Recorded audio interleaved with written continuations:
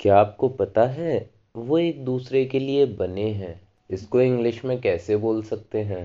Hello and welcome to our creations. मैं हूं पारस और आज मैं आपके लिए लाया हूं एक बहुत ही सिंपल सा sentence, they are made for each other. But क्या हम इसको किसी और तरीके से भी बोल सकते हैं? वो एक दूसरे के लिए बने हैं, या जब मुझे कहना हो कि मैं तो इसी काम के लिए बना हूं, तो हम इसको कैसे कह सकते हैं? इंग्लिश में इसके लिए एक ईडियम है, be cut out for. Cut out for का मतलब होता है किसी काम के लिए बने होना। He is cut out for this job, वो इस काम के लिए ही बना है। He is cut out for this job, वो इस काम के लिए ही बना है। He is cut out for an artist, वो एक आर्टिस्ट बनने के लिए सूटेबल है, या वो एक आर्टिस्ट होने के लिए ही बना है, या वो एक आर्टिस्ट बनने के लिए ही बना है। He is not cut out for a football player, वो एक फुटबॉल प्लेयर बनने के लिए सूटेबल नहीं है। Sumit and Seema seem to be cut out for each other, Sumit और सीमा एक दूसरे के लिए ही बने हैं। They both don't seem to be cut out for each other, वो दोनों एक दूसरे के लिए नहीं बने हैं। जब हमें कोई काम बहुत जल्दी जल्दी करना हो या किसी से जल्दी जल्दी करने को कहना हो, तो हम इसके लिए कोई इडियम यूज कर सकते हैं क्या?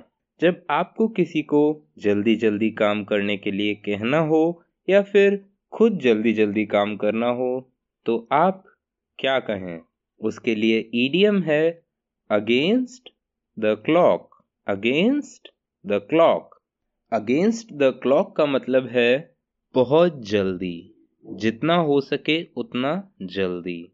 इसके कुछ एग्जाम्पल्स देखते हैं, जिससे आपको और अच्छे से समझ आ जाएगा। We are working against the clock to finish the report by Friday. हम बहुत जल्दी जल्दी काम कर रहे हैं ताकि हम फ्राइडे तक उस रिपोर्ट को खत्म कर दें। Doctors raced against the clock to save his life. Race against the clock का मतलब भी वही होता है। डॉक्टर्स ने उसकी जान बचाने के लिए बहुत जल्दी जल्दी काम किया। It's now become a race against the clock. It's यहाँ पर कॉन्ट्रैक्शन है it और has का, it और is का नहीं, it और has का। It has now become a race against the clock. Are you running against each other or against the clock? क्या तुम एक दूसरे से जल्दी काम कर रहे हो या फिर घड़ी से जल्दी? घड़ी से जल्दी यानी टाइम कम हो और काम ज्यादा हो तब। The emergency services were working against the clock as the tide began to rise. TIDE tide यानी समुद्र में आने वाली लहर। जब वो बहुत बड़ी हो जाती है तो उसको टाइड कहते हैं। The emergency services were working against the clock. Emergency services यानी रेस्क्यू करने वाली टीम्स बहुत जल्दी जल्दी काम कर रही थीं।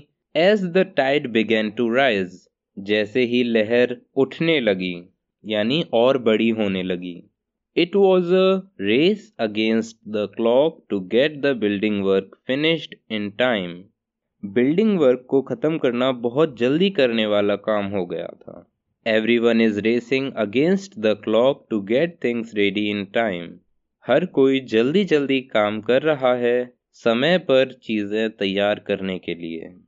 Why is he working against the clock? वो जल्दी जल्दी काम क्यों कर रहा है? रेस अगेंस्ट द क्लॉक और अगेंस्ट द क्लॉक एक ही बात है। अगर आप कोई चीज जल्दी जल्दी करना चाहते हो तो कहो race against the clock. Against the clock यानी काम को जल्दी जल्दी करना। ये एक इंग्लिश का इडियम है।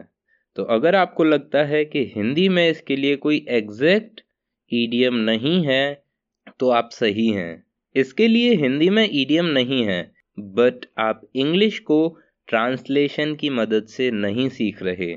आप इंग्लिश को एक नई लैंग्वेज की तरह से सीख रहे हैं। हिंदी से आप हेल्प ले सकते हैं, पर कंप्लीटली उस पर डिपेंड होना ये सही नहीं है, क्योंकि शुरुआत में ये आसान होता है, बट धीरे धीरे जब इसकी आदत पड़ जाती है तो ये बहुत प्रॉब्लम क्रिएट करता है। अगर आप इंग्लिश फ्लुएंटली बोलना चाहते हैं तो आप इंग्लिश को ट्रांसलेशन की मदद से ना सीखें। इंग्लिश को आप सीखें एक नई लैंग्वेज की तरह। इंग्लिश के सेंटेंसेस हिंदी से ट्रांसलेट ना करें। इंग्लिश के सेंटेंसेस इंग्लिश के वर्ड्स को जोड़कर बनाएं। अगर आपको कहना है कि मुझे आज बहुत जल्दी काम करना है, तो आप इसको ट्रांसलेट ना करें, I have to work very fast.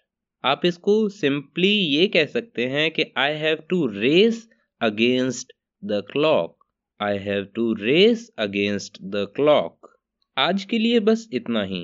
ऐसे ही मज़ेदार तरीके से इंग्लिश सीखना चाहते हैं तो आज ही विजिट करें awalenglish.com और फॉलो करें अवल क्रिएशंस को।